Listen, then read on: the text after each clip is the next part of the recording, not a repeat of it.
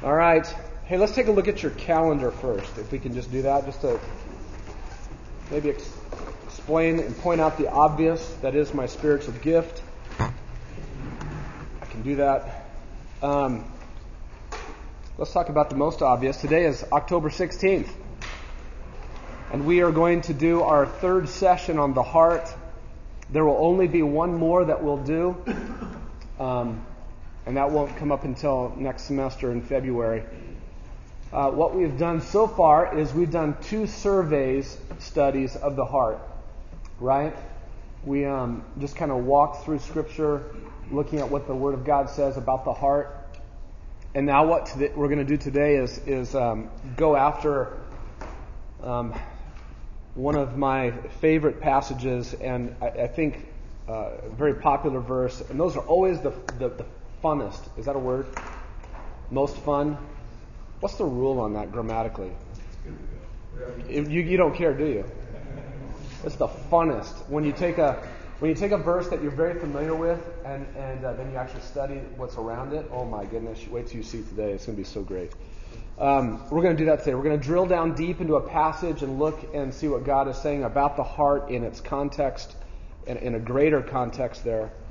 And then we're turning the corner after today. And even your homework that you got for next time, for November, it's going to help you start turning the corner to start thinking about, okay, I'm shepherding my heart. I see the need for the importance of paying attention to the heart. The heart is the battleground for who I am and before God and what I need to be and where God wants me to go as a godly man. And the first place of impact relationally is my home. That's where we're turning. We're starting to make that direction shift a little bit. We're not leaving behind the heart. You'll never graduate from Discipline 1, but we're going to start focusing on Discipline 2 here on the home starting in November. And so that you can just kind of take a peek at that. Down at the bottom, the optional.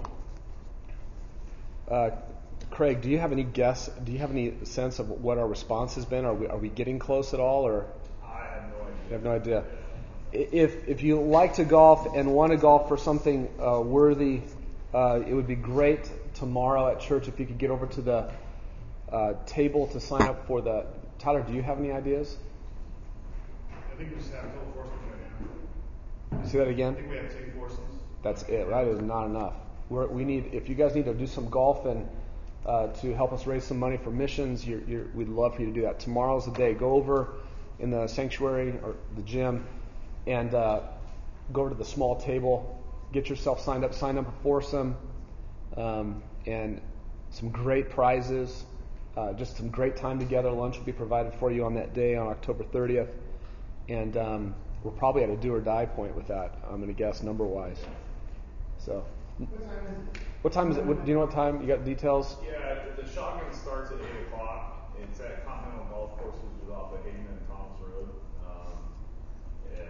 We'll, if you can get there about 7:30, we'll start at 8. We should wrap up things, I'd say around 12:30, and then have lunch, and then be out of here, I hope around 1:30. So. Yeah. And they've got a Toyota Prius on hole 3 for Most definitely. Yeah. No, it's a very easy course, so if you're kind of like not really a golfer, it's a very easy course. The par 3s are probably 100 yards. There's a par 4, it's like 400 yards. It's not a very long course. So if you've never played, you're going to play in a scramble. So that means you play with 3 other people with you. The best shot you play from. So if your buddy hits the best shot, everybody plays from that ball all the way until the ball's hole. So it's a very easy format for a bunch of beginners to be able to play. Yeah, it's a great opportunity for when you play it scramble style for others to bear your weakness, to help you bear the burden that you are in golf. So it's a lesson in humility, and that's good. We could always use that. Scott, how does that coincide with? Are we meeting here in 2 weeks? Or no. If you'll notice up on the top part, it says November 6th. Today's October 16th. Our next build date is November 6th, and the golf tournament is purposefully on an off Saturday. So you'll just plan on doing that if you can. Okay? So tomorrow, when you get to church, either before or after, head over to that table, get some of the details. Try to help us make that happen if at all possible. And then, just want to point out to you the Shepherds Conference in March. I know that's a ways off, but it's not a cheap thing. It's like $300 for the conference. You get all kinds of amazing goodies in terms of books that come back to you, and plus I think you'll get like a $50 gift card to the book to the store that you can use there.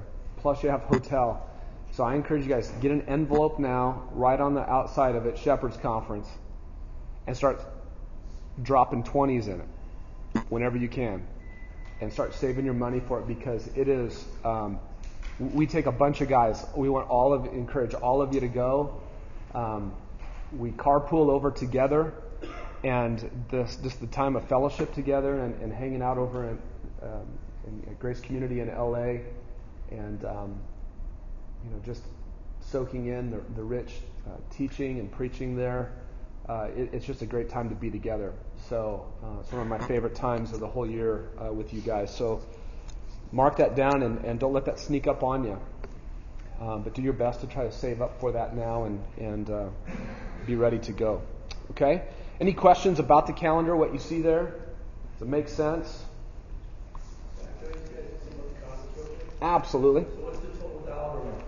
Conference plus hotel? Yeah, then you have to add hotel on top of that, and I don't remember what it is. It all depends on how many to a room you sleep, what your toleration level is there, and it can be anywhere from another $100 a night to less. We try to stay pretty close by.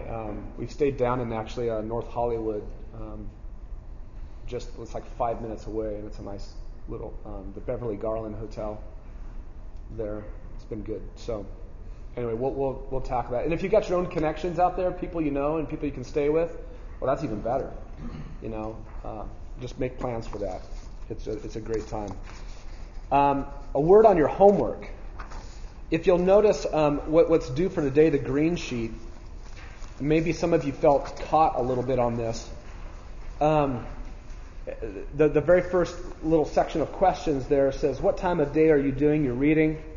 Why do you read at that time? In what ways is that time helpful? In what ways is that time a challenge? Do you need to make any changes? And the second one, write a little bit about how this is going for you, about how it's going. If you did your homework last night and you weren't thinking about this, for the last 2 weeks, it's hard to write it how it's going for you. Because you can't, unless you were doing it, and you were mindful of it. But the point is don't wait to fill out your homework on Saturday or Friday nights.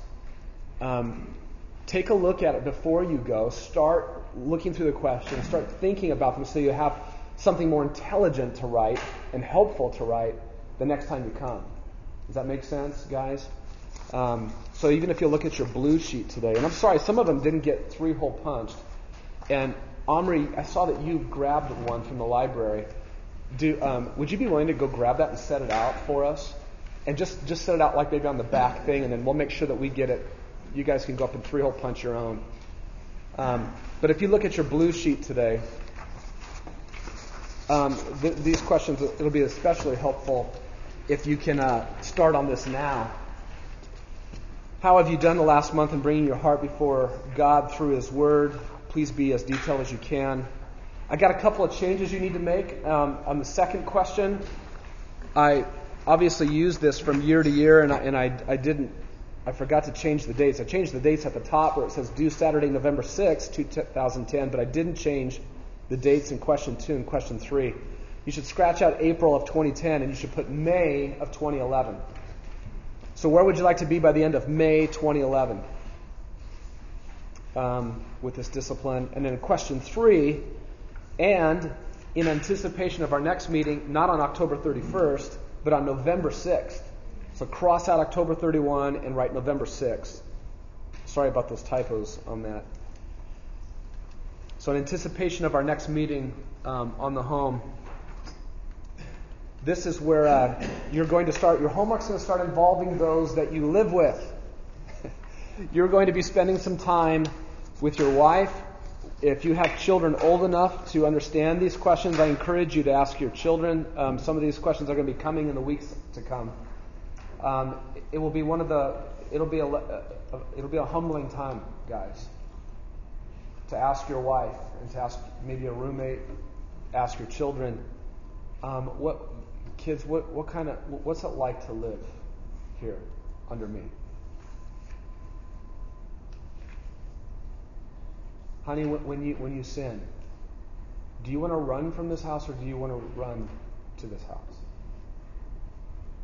Guys, those are big questions. And it lies in your lap and it lies in my lap as men.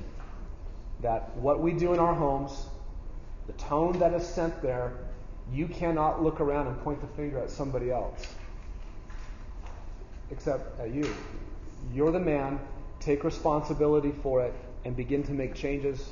I've heard some of you say what God's been doing in your own life. Put the stake in the ground and say, from this point forward, never going back that way, only going this way. And start to make those changes that need to be taking place. And you know what? God will help you to make those changes as you talk with your wives, your roommates, your kids, and they tell you honestly what it's like to live in your home. So don't be afraid to do that. Turn your notebook over to the back. Let's walk through the disciplines that are there. We want these things to come out naturally in your sleep. These are just the things that you should know and love and practice. Discipline number 1 is what Build seeks to really focus on the most. If you play leapfrog over this, 2 through 6 make no sense and mean nothing. And whatever else you would be as a man, no matter how smart you could be theologically, no matter how impressive your biblical knowledge might be, if you are not shepherding your heart in order to know God from the heart, you're a shell of a man. Your ministry is a shell. There's nothing to you. You are a vapor. You are a bubble that's about to pop and be out of everybody's mind and memory. You must be a man who shepherds your own heart. You must be a man that is concerned to draw near to God in His Word so that your heart might draw near to Him. You want the God of the Word. You want the God of the Word. So guys, you have to be disciplined to do this. You really have to be disciplined to do this. This is not something that once you become a Christian, necessarily, this just always happens on its own. You never have to think about it. No, you have to think about it. You have to discipline yourself for it because of the residue of sin within you. Because of indwelling sin, it will constantly fight against this new man desire to come near to God. It will. It will talk you out of doing it all the time. And so you have to discipline yourself to drag your sorry carcass before God's Word all of the time. You'll have to. You need to become disciplined with that. Once you do that, discipline 2, you're ready to really focus on the home and to step into your relationships there. We've got a chair up here if you want. You can grab them back there. Oh, there's one right next to here too, maybe? By Dave Moore, we got a couple there. The first place, just like we said, the first place of impact that we should make with these hearts that have drawn near to God in His Word, it should be our homes. The first place where there should be an aroma of love for God and love for His Word should be in your home, where you live. People who come into your home, who step into your home, if they're going to spend any time in your home, there should be something that happens, something that they get about you and about the way you are, that they say, there's a man who loves God here. There's a man who loves God's Word here.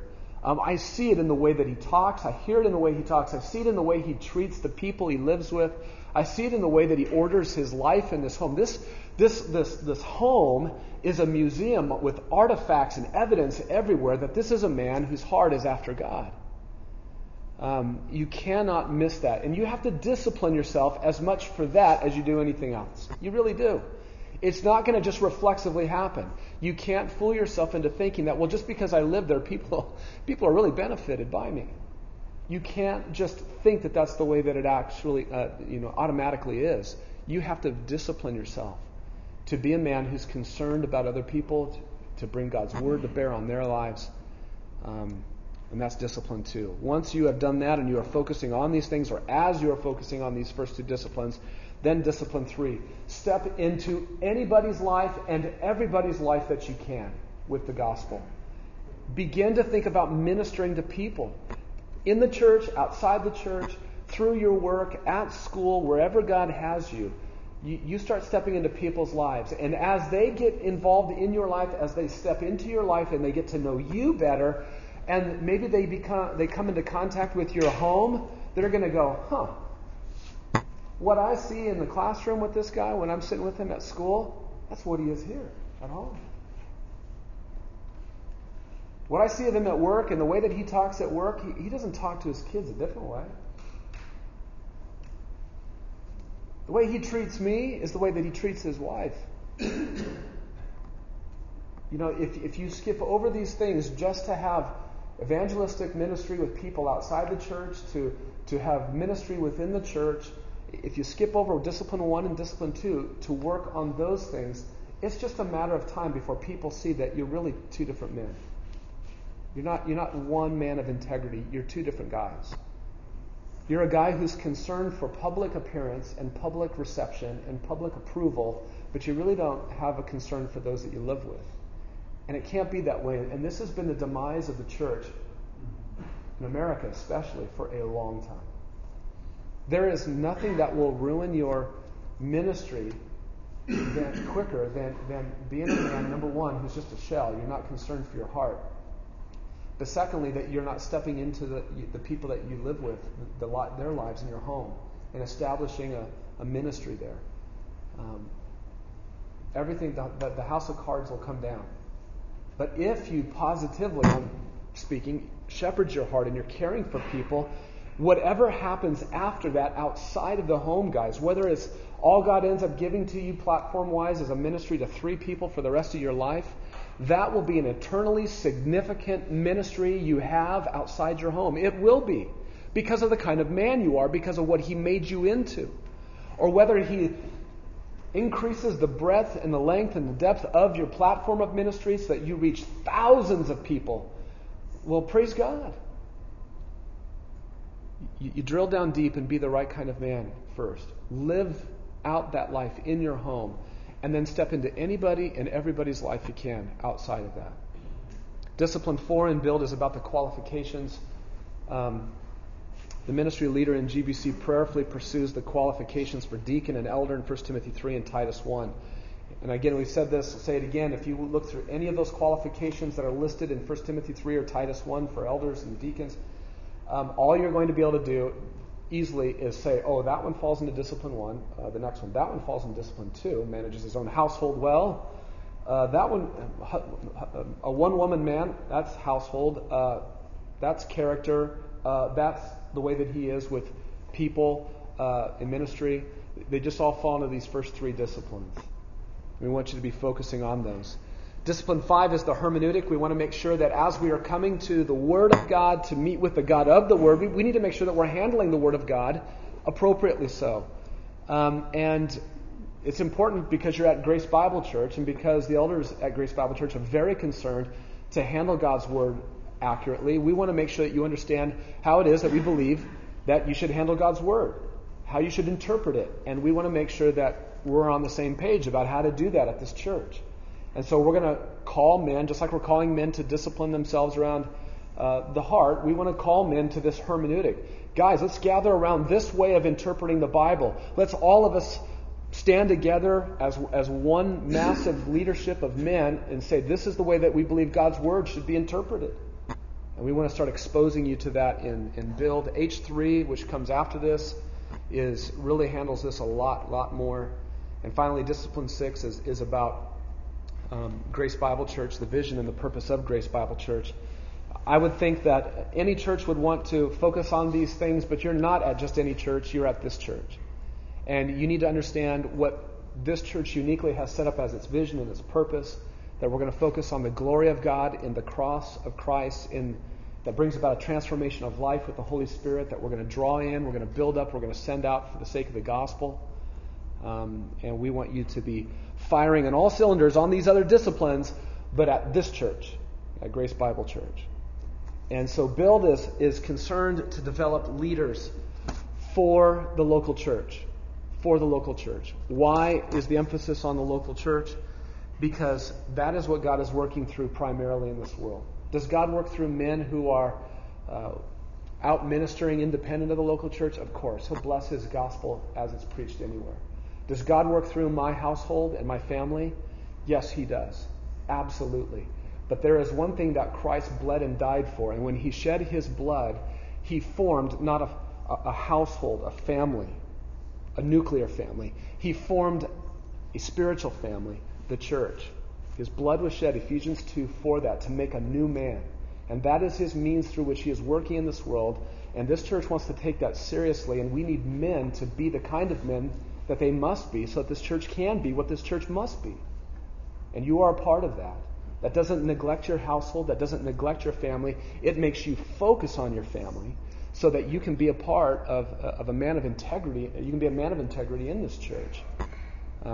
So we're looking to build leaders in this church. And you might look at yourself and say, I'm not interested in being a leader in ministry, a leader in church. And I'm here to tell you, yes, you are. God made you a man. God put you in the church. And yes, you are.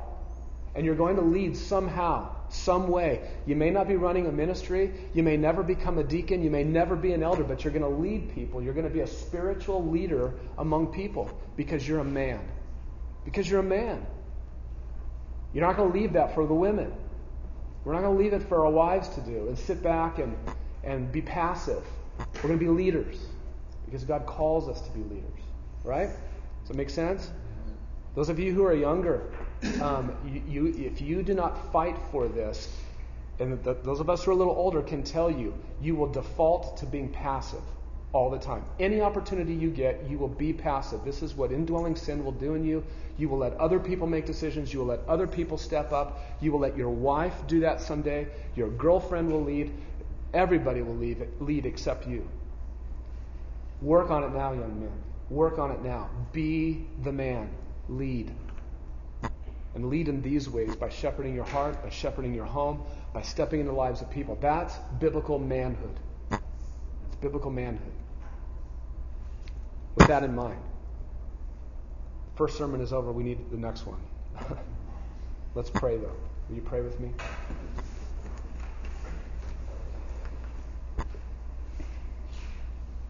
Heavenly Father, these are weighty things that we are thinking about today. And I wish they were even more on my own heart each day.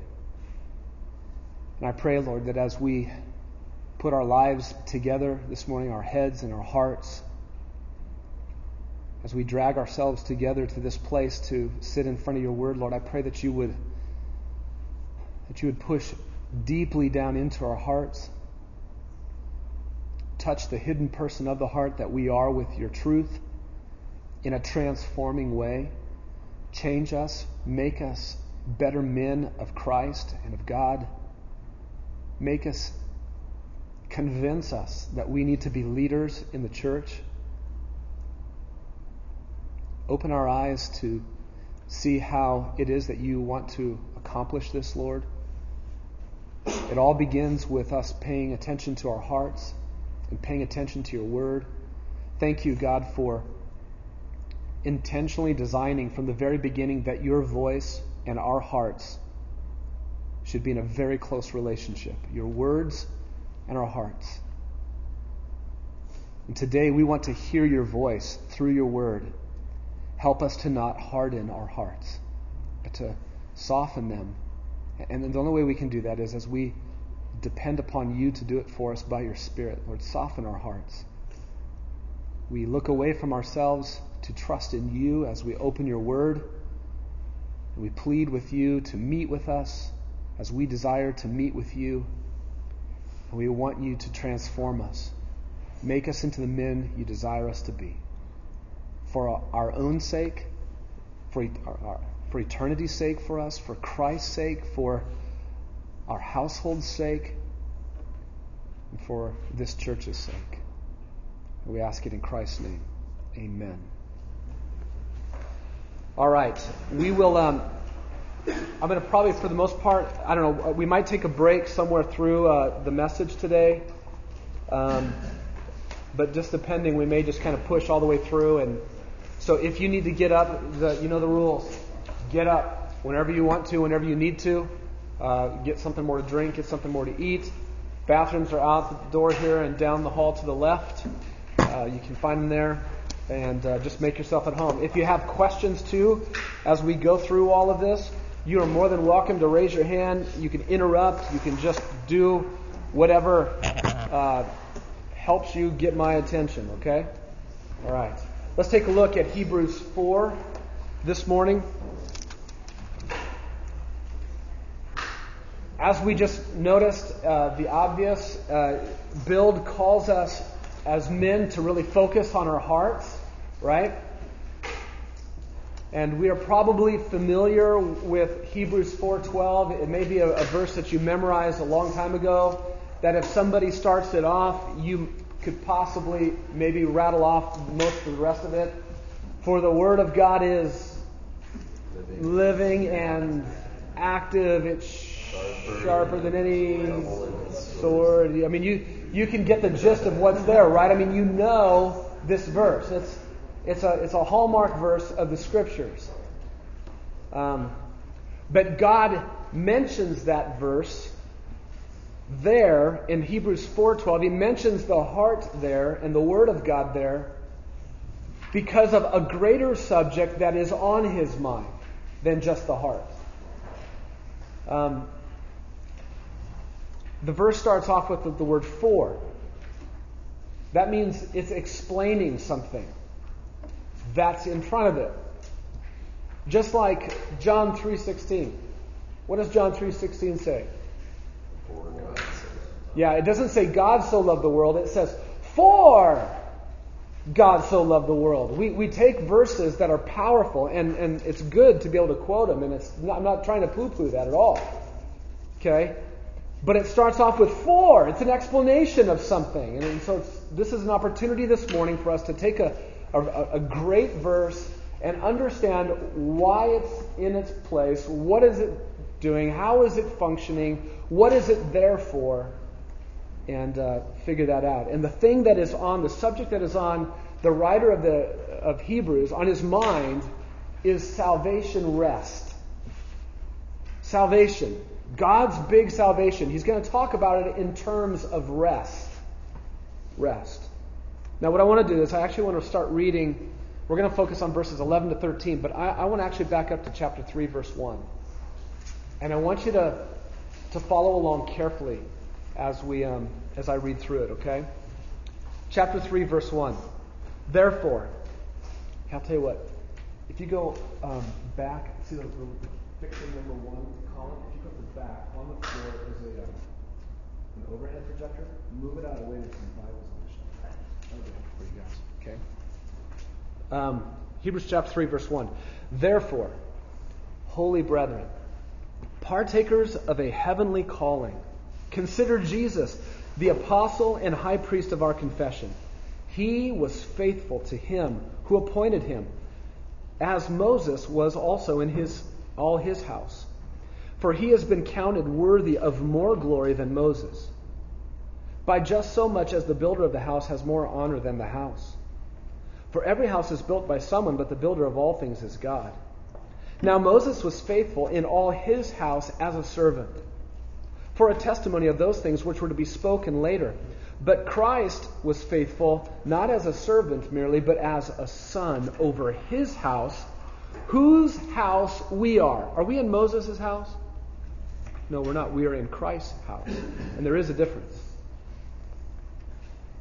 If we hold fast our confidence and the boast of our hope firm until the end. And now he's hinting at what he's going after here. If we hold fast.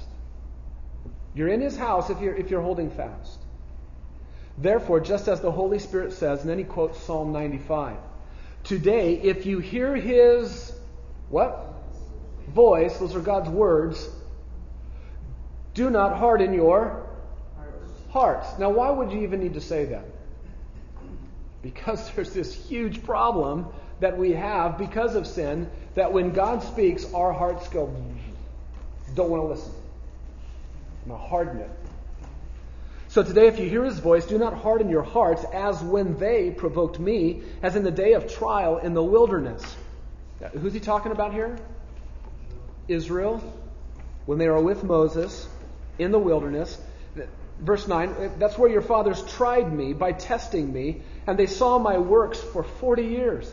Therefore, I was angry with this generation, and I said, they always go astray in their heart, and they did not know my ways. As I swore in my wrath, they shall not enter my rest. So then, the writer of Hebrews is going to start making some application. Verse 12 of chapter 3. Take care, brethren, that there not be in any one of you an evil, unbelieving heart that falls away from the living God. Make a note of that, the living God. But encourage one another day after day, as long as it is still called today, so that none of you will be hardened by the deceitfulness of sin. So this is a community thing. It's not just a personal, individual thing that you're going after and shepherding your heart. You need the body of Christ. I need the body of Christ to help with this. For we have become partakers of Christ if we hold fast the beginning of our assurance firm until the end. While it is said, today if you hear his voice, do not harden your hearts as when they provoked me. For who provoked him when they had heard? Indeed, did not all of those who came out of Egypt led by Moses? Those are the ones that provoked him, right? And with whom was he angry for 40 years? Was it not those who sinned, whose bodies fell in the wilderness? And to whom did he swear that they would not enter his rest, but to those who were disobedient? So we see that they were not able to enter that rest because of unbelief, disobedience, sin. Did those people hear God's words? Yeah, they heard God's words. And they hardened their hearts. And they failed to enter into God's rest, into God's salvation. Chapter 4, verse 1. He's going to apply again. Therefore, let us fear. Christians in the church, in Christ, let us fear. If while a promise remains of entering his rest, any one of you may seem to have come short of it. See, now he's getting to the point. I'm concerned for you. God says there's a promise of rest, and I think history might be repeating itself. For indeed, we have had good news preached to us, just as they also. But the word they heard did not profit them, because it was not united by faith in those who heard. That's a great verse. For we who have believed enter that rest, just as he said, as I swore in my wrath, they shall not enter my rest, although his works were finished from the foundation of the world. For he has said somewhere concerning the seventh day, and God rested on the seventh day from all his works. And again, in this passage, they shall not enter my rest. Therefore, since it remains for some to enter it, and those who formerly had good news preached to them failed to enter because of disobedience, he again fixes a certain day, saying, today, saying through David, after so long a time, just as has been said before, today if you hear his voice, do not harden your hearts. For if Joshua had given them rest, God would not have spoken of another day after that. Psalm 95, the writer of Hebrews says, is written by David in verse 7. What is he saying? Why is David, long after the wilderness, long after Joshua, saying, today, if you hear God's voice, don't harden your hearts, don't miss God's rest? Why is David saying that?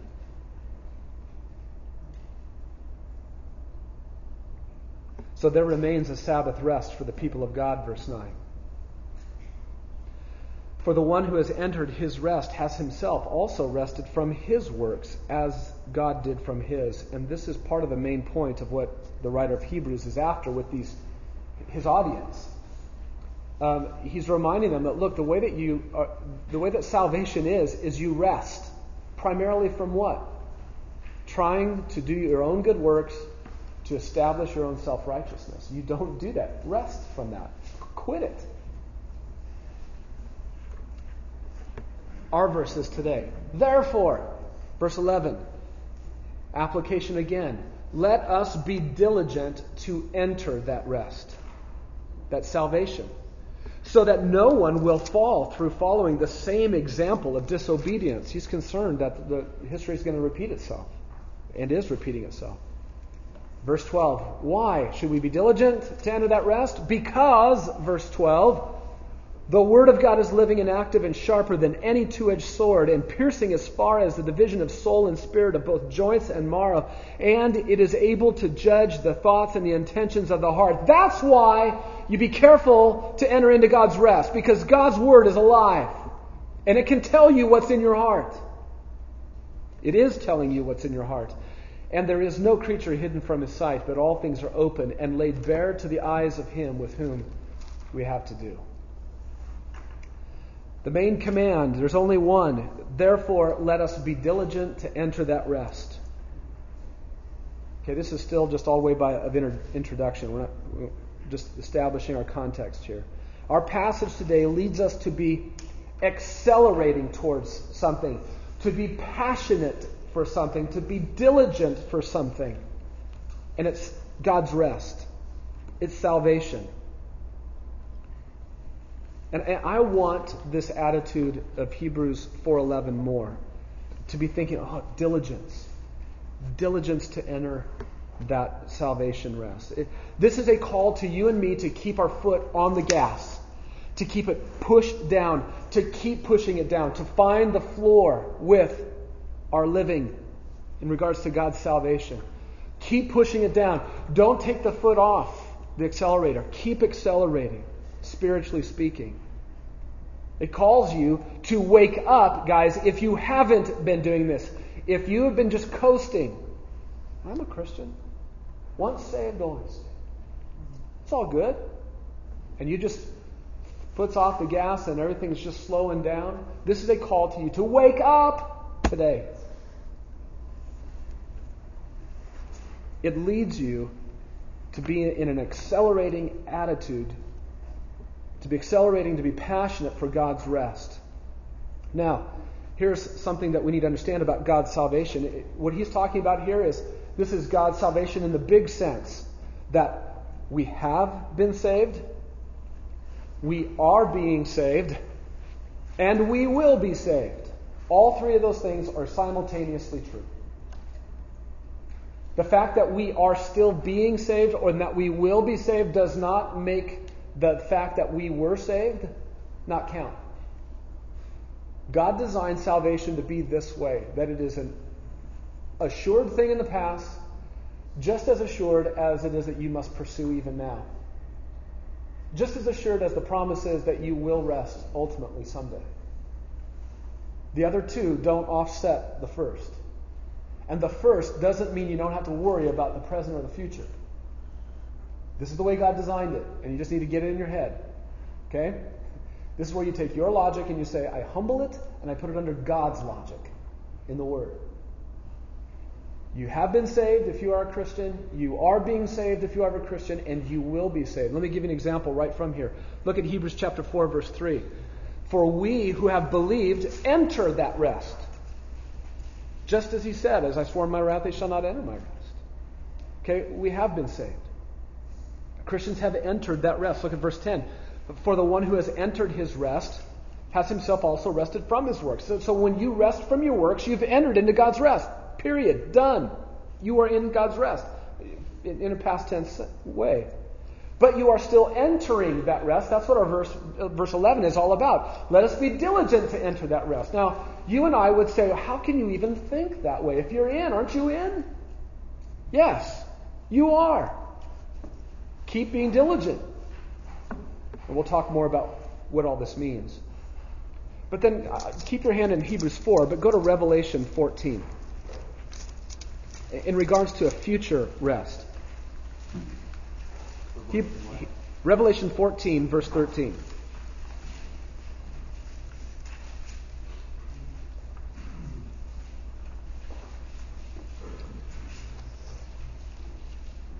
It says, there's doom for worshipers of the beast.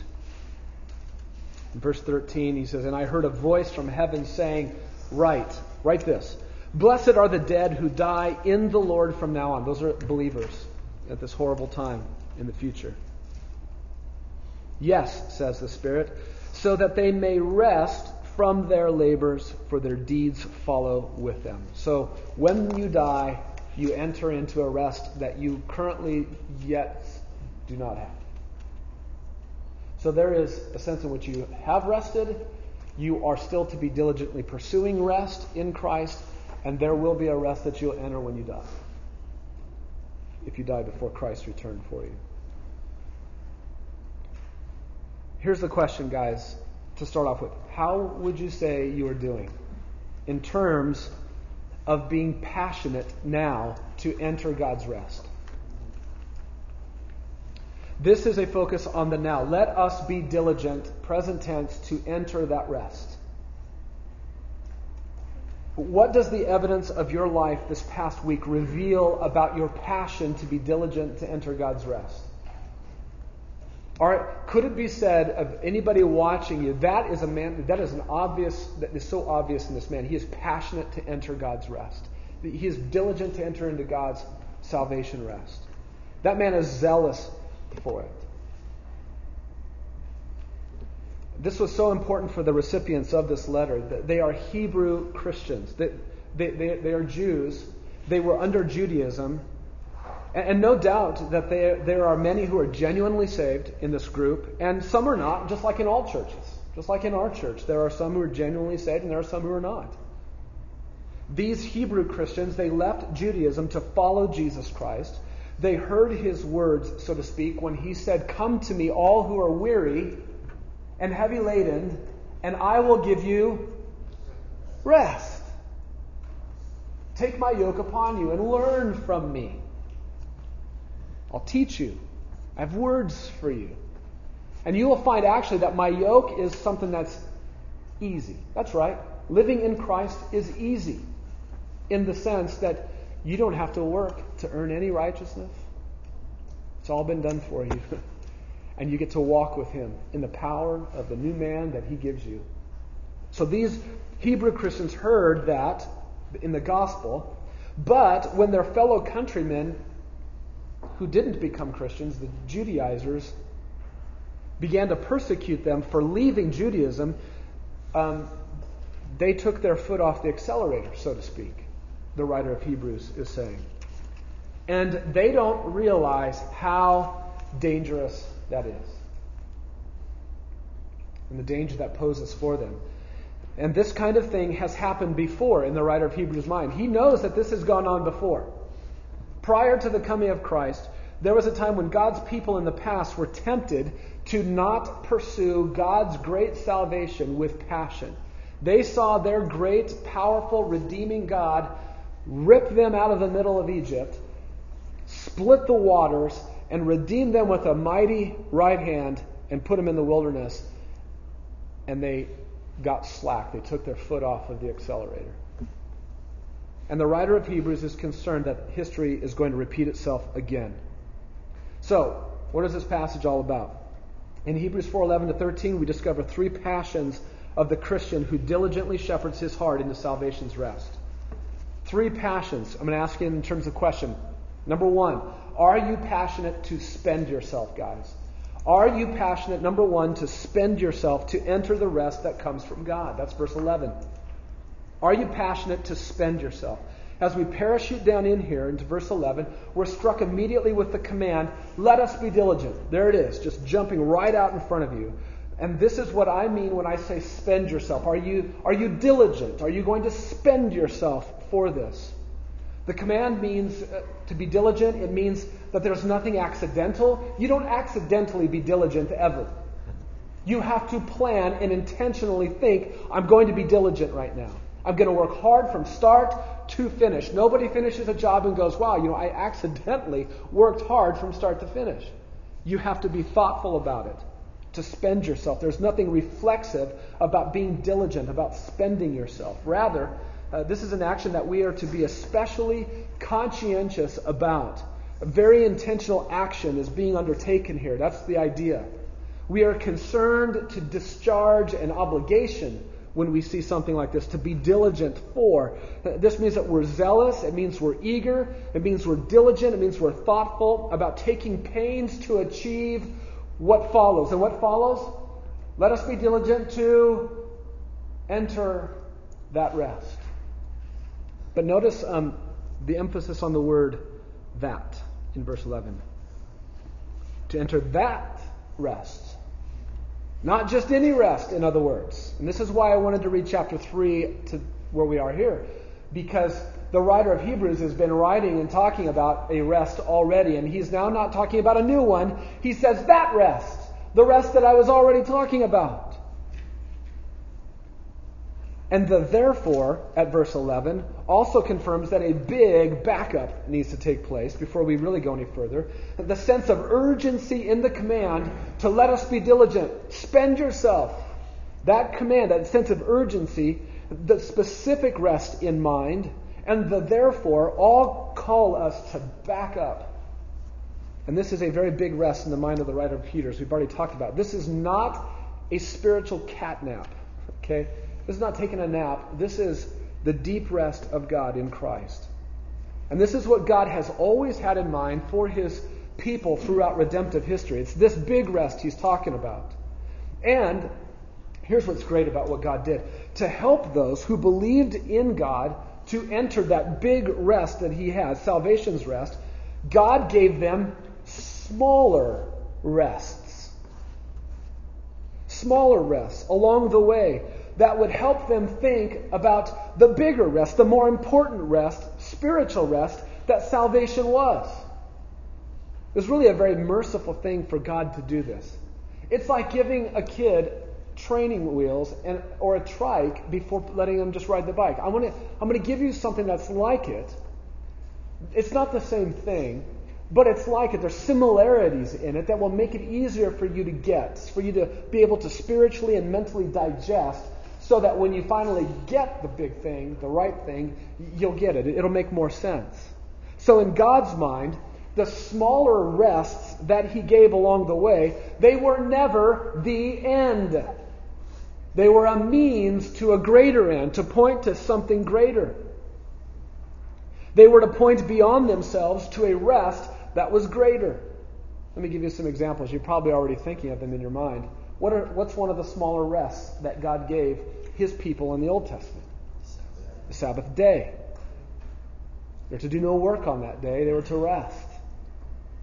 There's a weekly Sabbath day. So get this. They're in cycles. And this is the genius of God. God is so merciful. He's so kind. He's so condescending to people that He would give to them a cycle that once a week you would have rest in front of you. Put in front of you. You might have to work like a dog for 6 days, but God said there's one day you're going to rest. If you're Israel. You're going to rest. I'm going to put it in front of you. You get in your tent and you do nothing. You just rest. Every week that would trip you up. And you would stop. And you would rest. So that little wheel is going fast once a week. What's the next rest after that? In 7 years. So now every 7 years there's a rest that comes. How long is that rest for the land? It's a year. So in the 6th year you're going to have an amazing crop. It's going to be so great that it's going to actually last you into the 8th year. Because you got to plant again in year 8. And you're going to be eating that. So you got this weekly thing going rest. And you got this 7-year thing going rest. You got it? When's the next rest? 50 years. So then you got this big rest that's going to hit you once in your lifetime. So God wants to hit you every week with a rest that reminds you. He wants to hit you every 7 years. How many times is that going to hit you in a lifetime? 10, maybe, roughly. And then there's going to be one big rest that's going to hit you once in your lifetime, and that's it. The year of Jubilee. Israel was given those rests when? At Mount Sinai with Mosaic law. They had those smaller rests where? In the wilderness. They had them. They had them there. They possessed them there. God didn't say, you know what, we're not going to actually practice these rests until you get to the promised land. No, He said, do them now. Do them now. And so they began to do that. It was all prior to entering the promised land. That's what, they received it when they received the law from Moses. And notice the concern of the writer of the Hebrews in Hebrews 3, verse 7 to 11. He's quoting Psalm 95. Today, therefore, just as the Holy Spirit says, today if you hear His voice, do not harden your hearts as when they provoked me, as in the day of trial in the wilderness, where your fathers tried me by testing me and saw my works for 40 years. I was angry with this generation, and I said, they always go astray in their heart. They do not know my ways. As I swore in my wrath, they shall not enter my rest. And you could say, wait a minute. They have rests.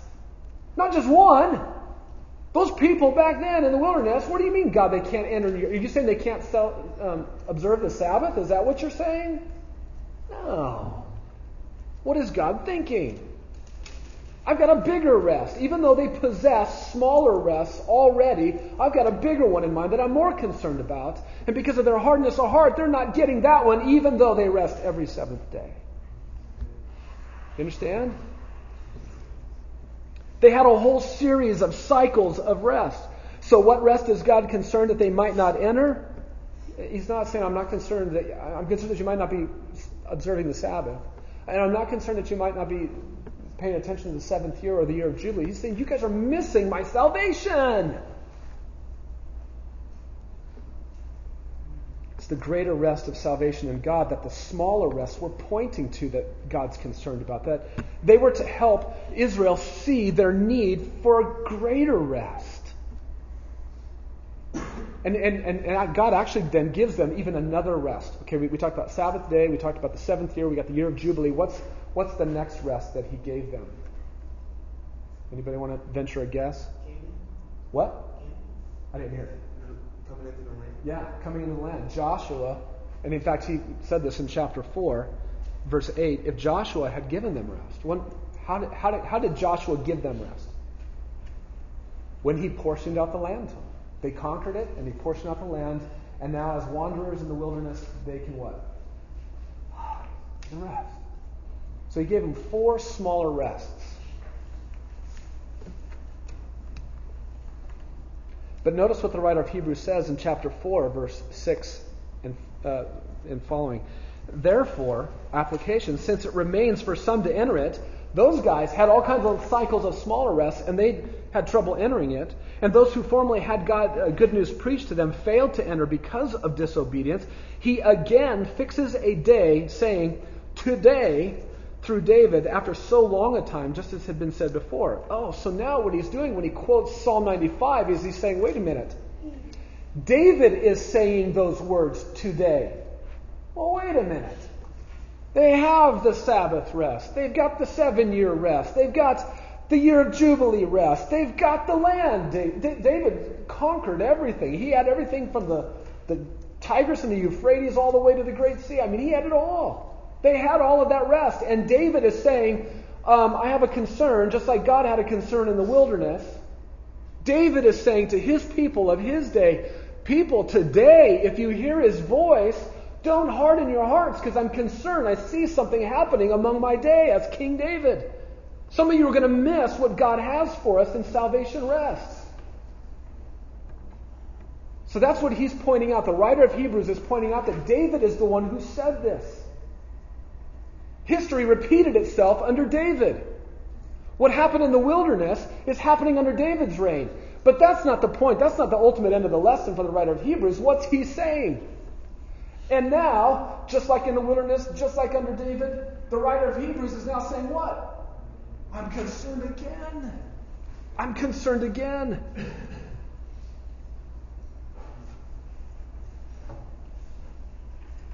A pattern, an unfortunate, terrible pattern, is developing, or is being revealed to us, with those that God intends to save for himself. Listen, God is intending to save Israel. God is intending to save the people under David. God is intending to save the people in the church. And he's saying, oh man, there's always a danger. There's always a danger. God's big salvation rest that he offers, it seems to be in perpetual danger of being missed by the ones that he reaches out to. Even though Israel had all of the cycles of rest in Mosaic law, and even though they had some kind of rest with Joshua as they entered the promised land, there was still a concern that salvation's rest was being missed. He said in verse 9 and 10 of Hebrews 4, there remains a Sabbath rest for the people of God. Even though Joshua gave them the land, there still remains a Sabbath rest that they don't have. For the one who has entered his rest has himself rested from his works. Oh, that rest. I don't have to work for it. I rest and I am saved by entering into Christ in the gospel. It's a bigger rest that is now in the mind of the writer of Hebrews. In verse 11, he says, that rest! Let us be diligent to enter that one. For him in his day, the same concern has arisen again. His readers, Christians, the persecuted church, they are in danger of missing the greater rest of salvation. I'll tell you what, that is a far greater danger to them than what any other person or fellow Jew might do to them in terms of persecution.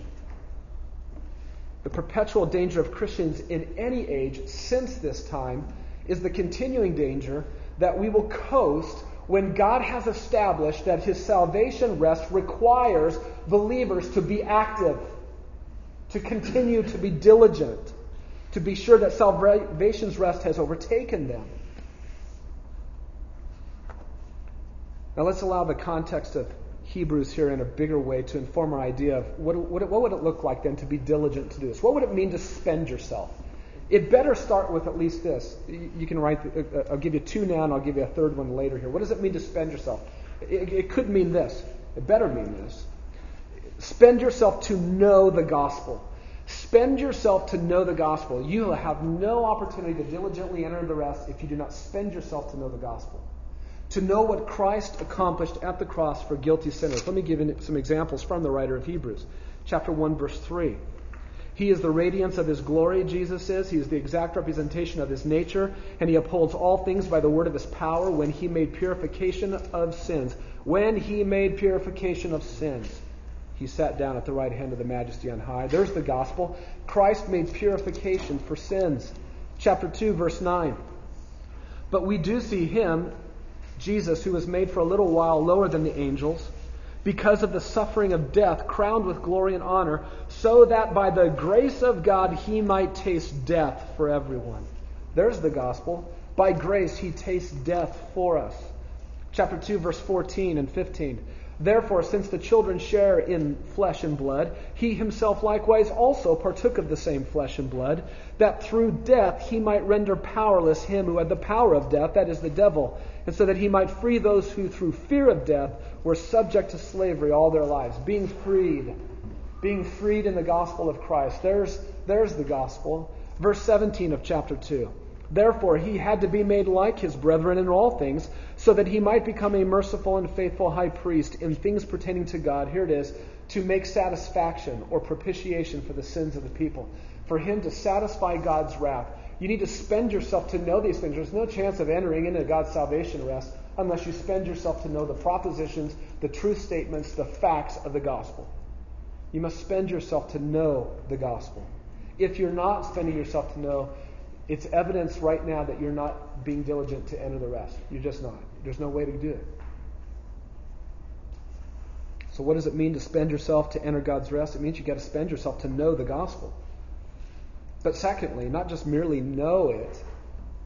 What does it mean to spend yourself? It means to spend yourself in entrusting your life to the gospel.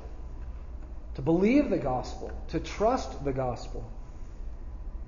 Biblical salvation is about you and me diligently entrusting ourselves to those propositions that He brought about purification for sins, that He took on death and conquered death, that He is a merciful and faithful high priest who made propitiation for us. I have to be saved, you, to be saved, must trust God that that's true. That He is a God who keeps His promises, that if He said that's what He did it. You entrust yourself to that. You must know those propositions, and you must entrust your life to those propositions. Outside of you. Yeah? What was number 2? Spend yourself To believe the gospel or to entrust yourself to the gospel. Those are gospel propositions outside of you. They are truths outside of you. They are realities outside of you. And they bring about an inevitable, unavoidable impact and transformation inside of you. And you must entrust yourself to them. Now, this is not a diligence, if you'll notice, in the writer of Hebrews, that springs from an uncertainty about whether or not you're saved, or about whether or not the gospel saves. You see, you can be taught to be diligent because it's uncertain about whether or not the gospel would really save you. That is heresy beyond heresy. The diligence that is found here is not because it's questionable about whether or not the gospel saves. Now, there's no doubt the gospel saves. It's just that God built into salvation that you entrust yourself and you rest from your works, and currently you make yourself diligent to be sure that the gospel propositions are being entrusted by you.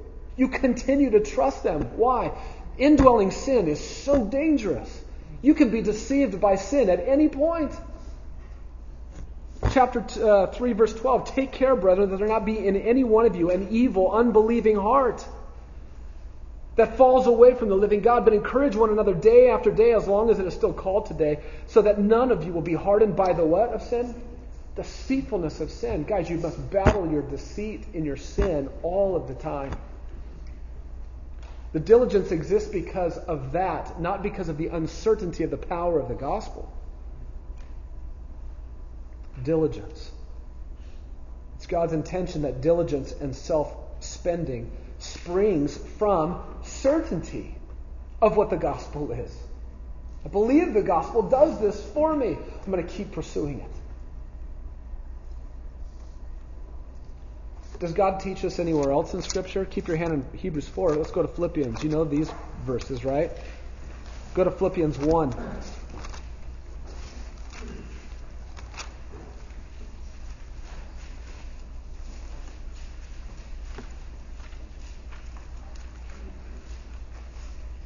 Verse 6. Philippians 1:6. For I am confident of this very thing.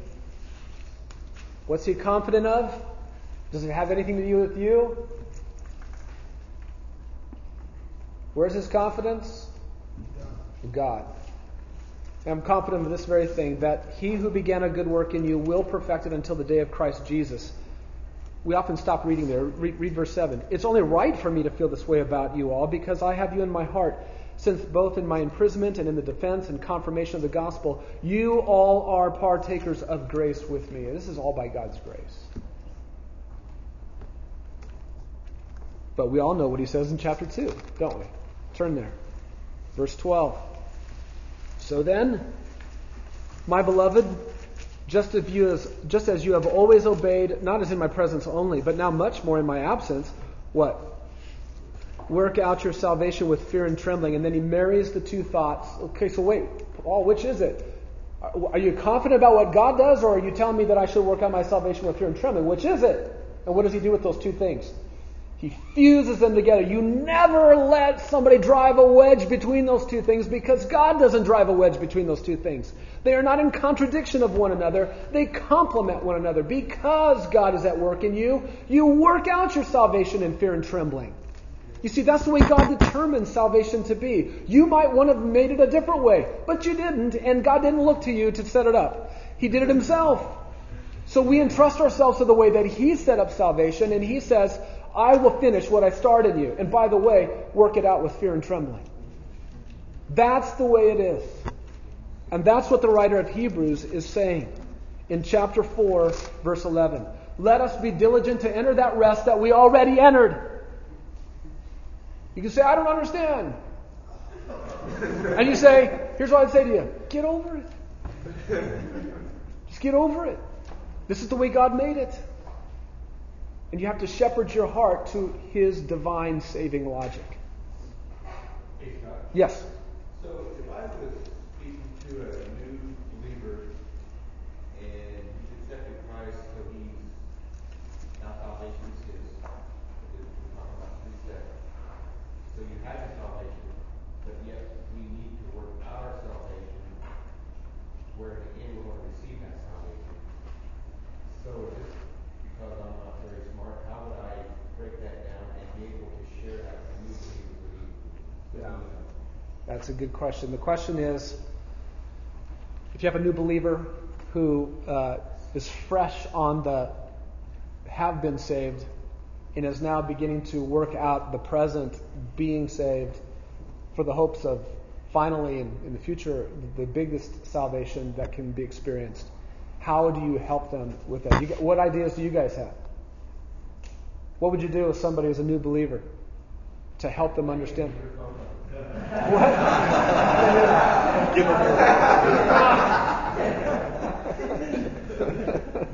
That's funny.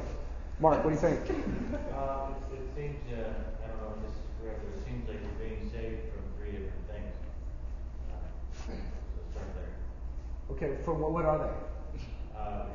Your salvation from sin, your salvation from your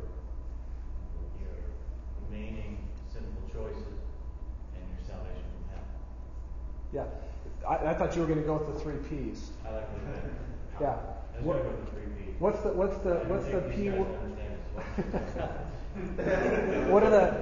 What's the P word for the past? We have been saved from the penalty of sin.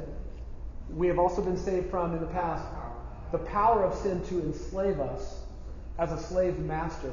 Does it still have influence on us? Can it still be powerful? Yes. But can it be powerful to enslave us again if we're in Christ? No. That's Romans 6. It's a great place to go for a new believer. Go to Romans 6. Walk through that. Help them understand what the gospel does and what the grace of God does in terms of sanctification. There's one more P word, though, that we really focus on now, that the gospel has not delivered us yet from. And it's the what? The presence of sin. So what do you, in terms of working out your salvation still with fear and trembling, which of the 3 are you battling? Penalty, power, or presence? It's the presence. These first 2 have already been fought, not by you, but by Christ. The penalty was paid by Christ. He broke the power of sin as a slave master over you. So what are you fighting now? The presence of sin. This is called sanctification. This is sanctification. So where do you fight? You come back to the gospel, undergird your life with the gospel realities and truths that are in the gospel of what God did to save us, and you continue to fight from there those sins, from a new man creation, from a new heart. You fight for obedience to Christ, love for Christ. You discipline your heart to shepherd your heart to the Word of God, to meet with God. You care for people in your home. You minister to people with the gospel. You fight for obedience. You do all of those things. You're just trying to help them develop even spiritual disciplines that awaken them to how to fight these things more and better. Any other thoughts you guys have on what you could do to help a new believer like that? Nope. So could you give me like 3 verses? 3 what? Verses? 3 verses for you? One for each one, like for the penalty of sin. For the penalty of sin. Not right now, but I will. And you guys, if you can think of some, let's put them together and we'll put them together. Nick. I just think with any new believer, with anybody, you need to pour them into God's Word. God's Word needs to be poured into them.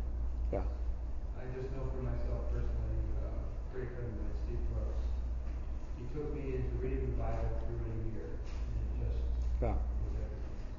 Yeah, and that's why I ran to the heart. You shepherd the heart to the Word of God. Discipline 1, you want to teach them how to do that. There's going to be no hope for fighting the presence of sin if you're not shepherding your heart to the Word of God. You're going to be overtaken. Yeah. I think what comes to mind when I'm trying to deal with Tom's question with a new believer is, it is God who does the work. It is God who brings. It is God who gives you the grace. It's God who gives you the power. It's God who gives you the rest. But you are to pursue holiness because He tells us to. But as we pursue that holiness diligently, we will be keenly aware that we are sinful. And as we're keenly aware that we're sinful, we're right back to the work of the cross. That it's He that gave us. And just make sure that, don't ever push yourself ahead where you are working to get your salvation. Yeah. Because God granted us the salvation, but we're going to work out our salvation because of what Christ did for us. And then we will be cycled back and forth. And I go to Romans 8, where we are declared righteous in the past. It's a declaration in the past and in the future. But God will continue to work out. Yeah, that's good.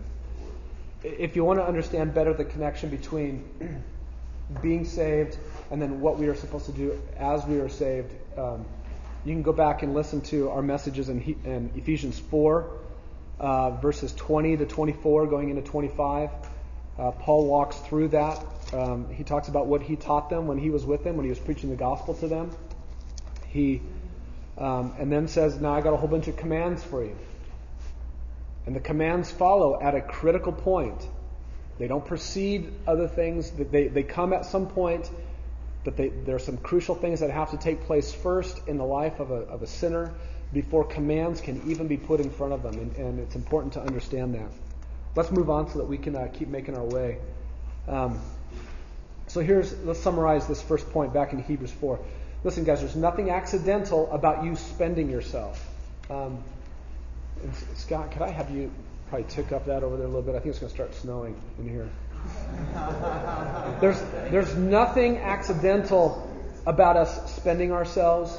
Guys, we have to actually be especially conscientious, intentional. There has to be a zeal to enter into this greater salvation rest that's been achieved for us by Christ. And the question that you got to ask yourself, is this my passion? Is this the kind of man I am? Am I a passionate man for this? Am I spending myself to enter the rest that God has for me, that God is for me, that God will provide yet for me in His Son? Did you spend yourself at one point in your life in the past to enter in? Or maybe you've started to coast, not working out your salvation with fear and trembling. Well, it's time to put the stake in the ground and move on and into spending yourself now. You can write down Revelation 6:11. It's also another future rest that goes along with Revelation 14:13. I'll let you guys look at that. And I told you I'd give you 3. What does it mean to spend yourself in salvation?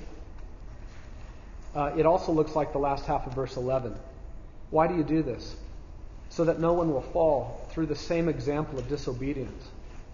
There's a pattern that's being repeated here that the writer of Hebrews is concerned about. It's disobedience. What is he seeing in the writer of Hebrews, or in the people, the Hebrews that he's writing to? He's seeing disobedience. He's seeing disobedience. They've taken their foot off of the gas of obedience, of being diligent to enter the rest, and they are living disobedient lives. And he's saying, you want to know what it means to spend yourself? It's to be this. One way to ask yourself this, it would be this way. Is it your passion to be concerned about the devastating power of unchecked disobedience in your lives, guys? Disobedience that's just going unchecked by you. You better be passionate to address that. It can't be unchecked. It has to be checked. Hebrews 3:18. And to whom did he swear that they would not enter his rest? I'll tell you who. Those who were disobedient. How about chapter 4, verse 6? Therefore, since it remains for some to enter it, and those who formerly had good news preached to them failed to enter because of what? Disobedience. So, Christian, be diligent to enter that rest so that you won't fall through the same example of disobedience. What does it mean to spend yourself? It means to be concerned about disobedience. Guys, where there's disobedience in our lives, we got to be concerned about that. There's no toy to play with. It's nothing to put over in the corner and kind of let it be there and fool yourself, deceive yourself into thinking, oh, it'll just stay there. Sin never stays self-contained. It never stays self-contained. You can build whatever kind of wall or fence or brick wall or capped bunker to put it in and keep it there, and it'll find a way out. Unchecked disobedience must be fought against. You've got to be diligent against that. You preach the gospel to your disobedience all of the time. Fight your disobedience with the gospel. That's proof that you're passionate to spend yourself. When you see disobedience, you want proof if you're passionate to enter that rest? You fight your disobedience with the gospel. And here's what I find, guys, in my own house and my own life. I am far more concerned too often with the disobedience in my children than I am with my own disobedience. And if you step into ministry in the church, you are going to find yourself, as you are in small group, as you are in ministries leading people, their disobedience is going to bug you to no end. It's going to be so plain to you, and you can't even see the nose on your own face. So guys, you have to use the Word of God to be aware of your own disobedience. All right, so is this your passion? To spend yourself. Number 2, and I promise the other ones go much, much faster. Search yourself with the Word of God. Number 2, are you passionate to search yourself with the Word of God? Here we are. This is the big picture of this verse, and then we'll unpack it in detail. It starts off with an explanation. And this is the explanation given for why the readers need to be diligent. Here's the short answer. Do you want to know why you need to be diligent, guys? Why do you need to be diligent? Because of God's Word. That's right. Because of the Word of the Lord. Because of the Word of God. You must understand what God's Word is all about and what it does. What it is doing, whether you're even aware of it or not. You need to know what God's Word is doing. What it is and what it is doing. And most importantly, what it's doing with your heart. And you need to spend yourself to enter salvation's rest because of what God's Word is doing. The writer of Hebrews, he's already been making this whole point. He's already pointed out the relationship between the divine words of God and the human heart. Let me just give you a couple of examples. Chapter 3, verse 7. Today, if you hear His voice, verse 8, do not harden your hearts. You see, there's a connection between the two. He talks about the heart in verse 10. They always go astray in their heart. In chapter 3, verse 12, take care lest any one of you have an evil, unbelieving heart. Verse 15, he says it again, if you hear His voice, do not harden your hearts. Chapter 4, verse 2, he talks about the Word. We have had good news preached to us. The word they heard didn't profit them because it wasn't united by faith. Verse 7 of chapter 4, he says it again. If you hear His voice, don't harden your hearts. Look, his whole point is the Word of God and the human heart must be together. And you've got to watch how they're interacting. God has intended that His words would interact with and intersect my heart. And the problem that's being revealed here by the writer of Hebrews is that there is a human propensity to make your hearts unreceptive to God's words. Did you get that? That's the propensity he's concerned about. That you will make your heart numb, hard, unfeeling towards the Word of God. And now the author has told us how effective the Word of God is with the hearts. Verse 12 of chapter 4. So the call of the writer of Hebrews in this entire section is really towards this, guys. If God's Word is concerned to be speaking to your heart, and it's doing this, if it's searching out your heart, the inner recesses of your heart, then guys, what should you do with the Word of God? Befriend it. Make peace with God's Word. Come to it and say, I recognize what you do. You reveal what's on the inside of me, and I want to work with you. I don't want to fight against you, Word. Do what you do and help me to help you. I don't want to argue against your Word. God, help me to embrace your Word. Participate with God's Word. We might even say search yourself with God's Word. That's this whole point. See yourself, guys, as God sees you. Enter God's salvation rest. Entering that depends on it. And the only ones who enter the fullness of God's salvation rest are those who actually humble themselves to participate in God's Word, with God's Word, to receive God's Word. Those who are passionate to search themselves out with God's Word. And now let's look at the specifics here. That's the big idea of what's going on with verse 12. The Word of God is living. And if you were to look at this verse in Greek, you would finish verse 11 so that no one will fall through the same example of disobedience. For living! It's the first word that comes out in the Greek. It's what's on the writer of the Hebrews' mind. Alive! There's something alive and you don't even know it. It's alive! The Word of God is living.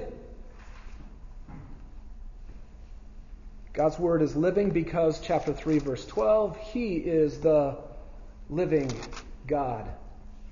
And it is alive to make sure that you enter salvation rest. God's Word is alive to make sure that you enter salvation's rest, guys. It lives to penetrate you. It lives to search you. It lives to discern your heart. It lives to achieve its scrutinizing gaze into the deepest recesses of who you are. Now, something can be alive, but be in a coma. Something can be alive, but be paralyzed. Something can be alive, but be hibernating. Something can be alive, but be in a cocoon. And that is not God's Word, because the next word is living and active. It means energetically alive is God's Word. God's Word is energetically alive with God's intentions and purposes in your heart. And what you say next, after living and active, is everything. Living and active. Now what I want you to do, I love this illustration because I think it, on so many levels, it pictures our day. Imagine that you're at a big football game later today, and you're in the middle of this massive crowd, independent wills all around you, of which you are one. And someone next to you blows up a big, soft beach ball. And they do what you see people done, and you've probably been a part of this. They start to bat it around the crowd. And that big, soft beach ball, it's light, it's soft, it's harmless. And it starts going in every direction. It shoots off really fast in one direction only to be jutted off into another direction sharp by what another independent will did with it. And then another independent will sees it and hits it back up this way. And it's just zigzagging all over the place, sharp, contrasting angles of trajectory going on and on. That beach ball is living and active. It just looks like it's alive. It's also soft and harmless. And it is also subject to every will that comes into contact with it. It does whatever the will of the person does that hits it. And that is, in my opinion, the way that the postmodern church is today with God's Word. We all gather together and somebody blows up the Word of God and says, here's what the Word of God means to me. Boom! Subject to my will. And I bat it over to you, and then Rick in the back says, and here's what it means to me. Bow! And he hits it back over this way. And this is what we do as Christians in the postmodern world. This is what the Word of God means to me, and we're all sovereign over it, and it's soft, and it's harmless, it doesn't hurt me, it doesn't hurt you, and we just bat it around. And in the middle of that, I want somebody to stand up, take out a big 2-foot long sharp sword, and just throw it up in the air, and watch what happens with people. Let's see where the independent wills are now. I got it! Yeah, in ways that you have no idea. Can you imagine somebody in a crowd at a football game pulling out a 2-foot-long sword, sharper on either side as sharp as a razor, picking it up? What are people going to do? They're not going to sit there. All of a sudden, those distinct wills don't feel so supreme anymore when stuff like that happens. This is a living and active word, and it is sharper than any two-edged sword. It doesn't say that it is a sharp sword. It says it is sharper than any or all two-edged swords. This is that shorter sword of the Roman soldier that he used for hand-to-hand combat. Some even think that it was something like that was used for even to do primitive surgery. Very, very sharp. It's the sharpest weapon in the Roman soldier's arsenal. And the sword was meant for one hand, not for a bunch of hands to get on it. One hand. To be directed by one will, that soldier. And God's word is exactly that way. When we come into presence of God's words, guys, you don't put your hand on it. God's hand is already on it. It is His sword. It is alive, and it's active, and it's sharp. It is to be directed by one will only, and it's not you. And we should give no impression to ourselves when we open up God's Word or when we are in discussion with anyone else that our wills are supreme over that sword.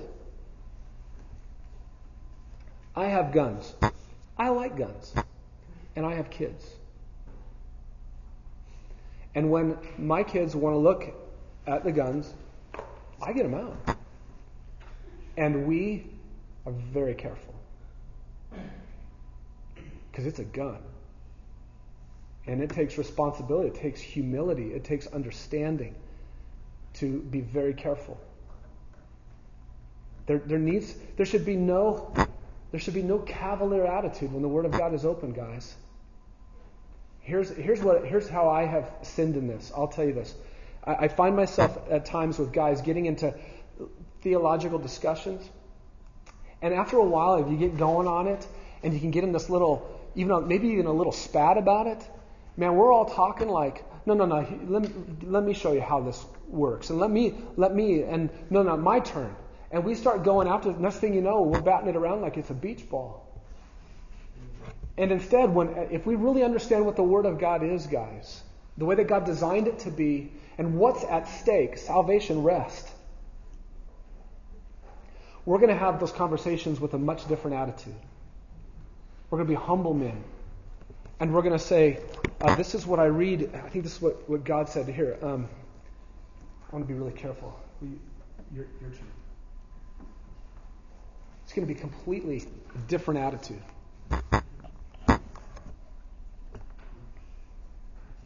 Yes. Is the two-edged sword, is that, when Christ is described in Revelation? I don't know. Is that the word? I'd have to look at it. And if I could see it in the Greek, I could tell you. This is the word makaira in Greek. But you can't see that in the English, obviously. So guys, I just want to encourage us. Let's be humble, and let's have theological conversations in a way that gives the kind of attitude that we believe that there is a two-edged sword in this conversation, not a beach ball. Alex. So my immediate thought is, so now I have this fear of getting cut to ribbons, right? But then I want to have a love for it as well. I mean, how do you match that? God has us in a condition in Christ where there needs to be some cuts made so that we can see the disease that is still within us. And that's where He's going. You can, if you want to spare yourself of the pain of the cut, go right ahead. And the disease will grow, and you'll never see it, and it'll grow, and it'll overtake you, and it will ruin you. So I think you live with the cut. Yeah. ultimately, it's coming back to the gospel, though, and understanding what he did. Because you can't, I think, kind of what Alex is saying, you get to a point where you're beating yourself up, and you lose the gospel. Right, the point is to open yourself up with the Word so that you can apply the gospel and rest in what it says and cleanse, get the cleansing that Christ gives when we confess our sins to Him. 1 John 1, 8 and 9. Yeah, you're not doing it to like I just read, if you're doing McShane's and you're reading where it is, didn't we just read about the Baal priests lacerating themselves? And you can still see there are cultures today that still do this. They beat themselves with swords on the head to make themselves bleed. That's just crazy. That's not what we're talking about. What God's Word does. You cut. The Word of God is doing this. God is doing this with His Word. He's splitting us open to the very inner recesses of who we are, so that we can see what's going on. And the description just keeps on building, and let's get to that. It's sharp in order to penetrate deeply inside us, and to do it accurately so. You need a sharp knife to do it. And there's lots of debate here in verse 12 about what is meant by the division of soul and spirit, of both joints and marrow. And I actually think it's rather simple. Sometimes we can miss the forest that's going on here because of these two trees of soul and spirit and joints and marrow. But I think the point is simple. It's this. What I don't have the ability to see or discern, to get to be able to distinguish. I don't know how to distinguish between soul and spirit. And in their days, they didn't know how to distinguish between joints and marrow. The Word of God does know how to do that. He gave a spiritual example, He gave a physical example. The Word of God lives actively with a sharpness to penetrate, to tell the difference between things. What I can't see with my own eyes, which is the inward stuff like joints and marrow, God's Word lives actively with a kind of sharpness to penetrate that and to reveal it to me. What's hidden from my sight is not hidden at all from the Word of God's sight. This is a kind of an accumulation of terms to express the inward part of man that God's Word has no trouble saying at all. And it's able to judge the thoughts and the intentions of the heart. This is what he's really getting after. What he's saying is God's Word is the great critic of your heart, guys. It's legal terminology that he's using here. The Word of God does not open me up at the heart level to then sit back and then wait for another opinion. Well, I opened it up, but I'd like to get a second opinion on what I see. What do you think? It doesn't do that. The Word of God opens us up and it judges. And it discerns. It discerns what's going on there. It discerns motives. We're opened up so it can give its opinion, so it can give its criticism positively and negatively. It opens us up so it can rebuke us, so that it can approve us.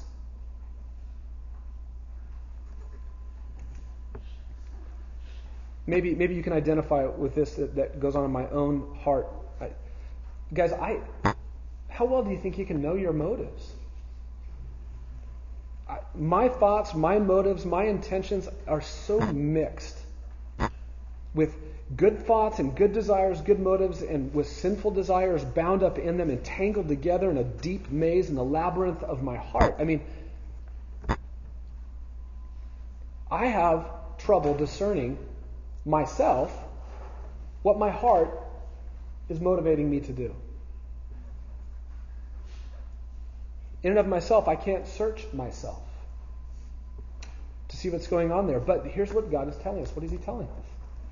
God's Word does that with precision. It enables me then to search myself, to see my heart, and let it speak for me, to me. So then, it would seem to me that it would be wise to participate with God's Word so that I can see what's going on there. And it would be completely foolish of me to think that I could bluff my way past God. That I could have secrets hidden from God in my heart. It would be foolish for me to think that I can keep thoughts to myself and God won't know them. Motives, I can keep them to myself from God. Here's the blunt reality, guys. What I hold most secret in my heart, the God of the Word finds with the Word of God, and He subjects it to His scrutinizing gaze in His words. So what should we do? Shepherd your heart to the Word of God, so that God in the Word can reveal what's in your heart. So that God can comfort you in your heart with the gospel. Look, what you find in your heart, it's not going to be fun a lot of times. Most of the time, perhaps. This is why you've got to go back to the Word of God to bring the gospel deep into your heart. And this is the explanation. Again, guys, why is verse 12 there? It's to explain why we should spend ourselves to enter salvation's rest. It's because God's Word is searching us. God's Word is searching us. His Word has always functioned that way. In the wilderness, that's what His words were doing, coming out of His mouth to Israel through Moses. And the warning existed a long time ago. Today, if you hear my voice, David said again, don't harden your hearts. So what should we do? Yeah, you could try to fight God's Word, guys. You could try to adopt an attitude of like you're sovereign over it, like it's a soft beach ball. Don't do it. People have done that. Very religious people do that, have done that, and they have perished eternally. Or you could plead with God for a different attitude before His Word. You could plead for a careful heart, a humble attitude, a participative attitude, and say, God, I want to see what your Word sees. And so that's why it's open this morning. That's why I drug my carcass out of bed. And that's why I want to get near to you in your Word before I get near to anybody else, because I know it can see what I must see today. Please help me. Closely related to the second passion is the last one, number 3. I know I told you 4. They're all going to be 4, but pretend there's 3 right now. Strip yourself. Number 3. Are you passionate to strip yourself? Okay, so we are to spend ourselves in verse 11. We should be passionate to search ourselves with the Word of God. Number 2. And then are you passionate to strip yourself before the God of the Word? So you search yourself with the Word of God, and you strip yourself before the God of the Word. That's what verse 13 is all about. There are 7 creatures hidden from His sight. No, it doesn't say that. There's no creature hidden from His sight, but all things. 14 things are laid open and bare. No, all things are open and laid bare to the eyes of Him with whom we have to do. This describes now, if verse 12 described what the Word of God sees, what does verse 13 describe? What the God of the Word sees. If verse 12 describes how we truly are before the Word of God, verse 13 describes how we truly are before the God of the Word. Are you passionate to strip yourself before the God of the Word? So if you've searched yourself with God's Word, and it has revealed that you're wearing a mask, or having a shield up to protect yourself so maybe others can't see what's going on, to disguise your heart, there's no use in pretending that God doesn't see through it. There's no use in pretending. You and I are not hidden from His sight at the hidden person of the heart. Rather, actually what this is saying is that you're open and laid bare. It's saying that you're naked before God. Spiritually, you are naked before God. Masking who you are, disguising your heart. We can't do that. We are before God. He sees us as we are, and trying to mask ourselves before God is about as effective as a little toddler playing hide and seek from Mommy and going, Mommy, you can't find me. Wow. Remember that? You seen that with your kids? You remember? Those of you who haven't? I want you to go hide now. Okay, Daddy. You can't see me. That is a foolish little heart that has fooled itself into thinking, because I can't see God, my parents can't see me. Everything is open. Laid bare to the eyes of Him. It's difficult to tell what the precise meaning is here, but bound up in it is this. At a minimum, it's parallel to the idea of being naked or vulnerable. Most likely, it's a lifting up of the chin. It was used in a lot of different settings. It was used, this word laid bare was used in wrestling matches or in gladiator type fests. That when the victor was conquering his foe, the last thing he did is he lifted up the neck, and guess what? It was if you could get your wrestler in a hold where you pulled the head back and the neck was exposed, uncle, you tap out. It's a very, very vulnerable place. And when you have that happen, it was also used in sacrificial language. You took the chin of the lamb and you lifted it up and you slit its throat. Laid bare. You don't feel very much like you're in control when somebody has you in that. You feel very submissive. You feel very powerless. That's the point. That's the point, guys. God sees, and when you are thinking rightly about what God's Word says about you, you don't walk around cocky. We don't walk around arrogant. We walk around very, God is in control. He sees me as He sees me.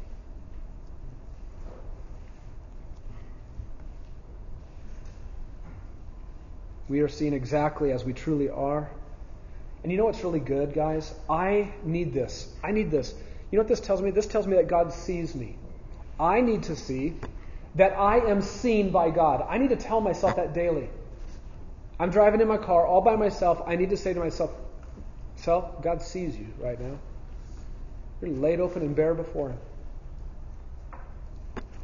I need my eyes lifted up to see His penetrating eyes, seeing through every single one of my masks that I can put on at different times. Remember this when your kids were small, guys, and you needed to talk to them seriously about maybe it's a discipline issue or maybe it's just something that you were concerned about. They started to run out in the street and you grabbed a hold of them, you pulled them back and you tried to talk to them, but they were doing this thing, looking all around you, and you're right in front of them. And so then you grab their face and their eyes do this, go all the way around, right? And if somehow you can figure out how to grab those little eyeballs, you would. Just ever so gently. We're going to start right there. That's a sleeper hold. You do that. A Spock move. Yeah, this is what the idea is grabbing the chin, lifting up. God, look into my eyes.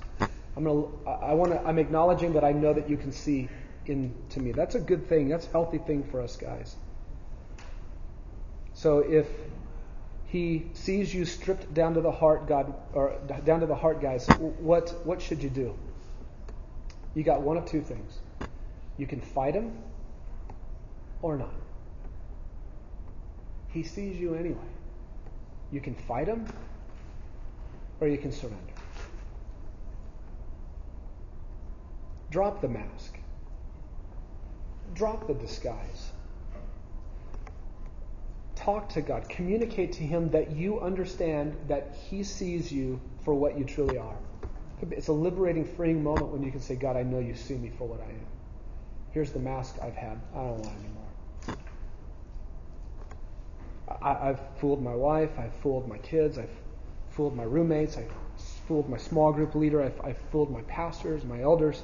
But God, I understand that you've seen right through them the whole time, and I'm done. Strip yourself. Strip yourself, because nothing is hidden from God in the end. And we have to, verse 13, we have to give an account to Him. Everything is open. All things are open and laid bare to the eyes of Him with whom we have to do. That means we have to give an account to Him. God already sees everything inside. There's one more passion that's not in our verses, but it's in line with just what we know of the Scriptures and the Gospel. Number 4, guys, you got to be passionate. If all this is true, you got to be passionate to soak yourself in the gospel of Jesus Christ. Now, we've already talked about this, but if you didn't notice, verses 11 to 13 are a sobering warning. It's not a description of a beautiful park that you're on a walk through. The writer of Hebrews is very concerned there's something very dangerous going on. Disobedience is gaining ground in the lives of these Christians. And the kind of thing that you bring to people who are like that is not a warm and soft and gentle rub on the back. It's a be diligent. Write down 1 Thessalonians 5:14. And you can look at this later. But guys, this is so important. You don't look at it. I'm going to look at it because I can't remember how it starts off at the top of my head. 1 Thessalonians 5:14. We urge you, brethren, admonish the unruly, encourage the faint-hearted, help the weak, be patient with everyone. Guys, in the effort, in the desire to be gracious and to be kind, that does not mean that you throw admonition out the window, admonishments or warnings. You hang on to warnings, but you got to be wise about who you warn. It doesn't say here. Okay, turn to 1 Thessalonians 5:14. Got to look at it. I'm sorry. We have to see this because this is wisdom in ministry, how to minister to people. And the writer to the Hebrews is doing this. He's practicing this. We urge you, brethren. Here's how he wants the church to care for the church. Admonish the unruly. Look around you. See anybody unruly, living a reckless life? What do you say to them? I warn you. That's what you say to them. See anybody else who's faint-hearted? Trembling knees? Devastated by something? What do you do to them? Warn them! No. You encourage.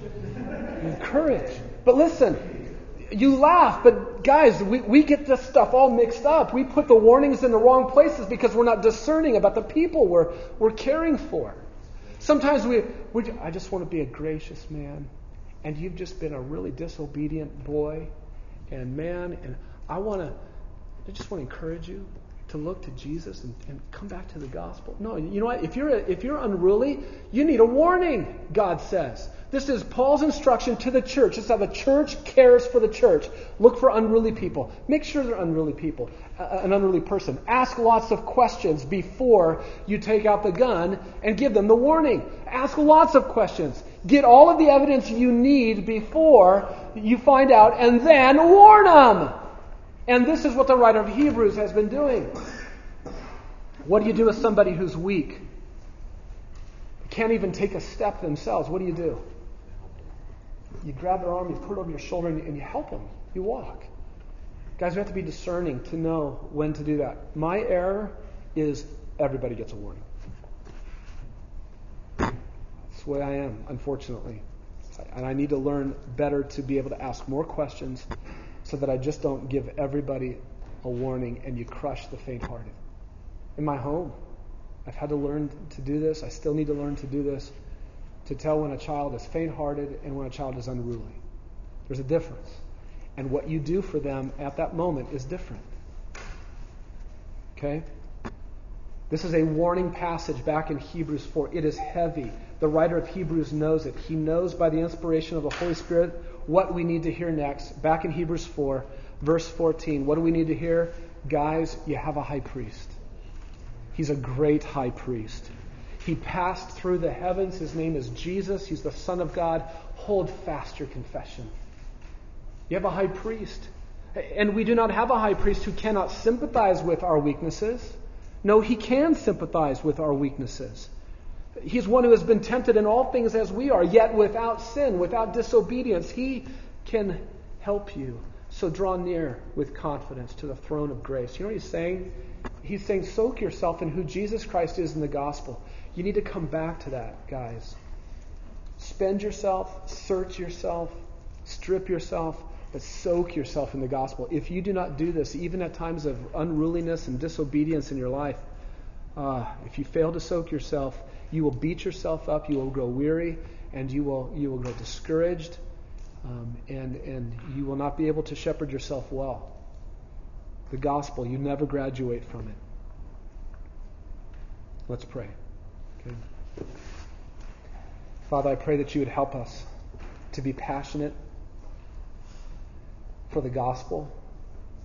I love how your gospel, Lord, is the doorway into your salvation rest.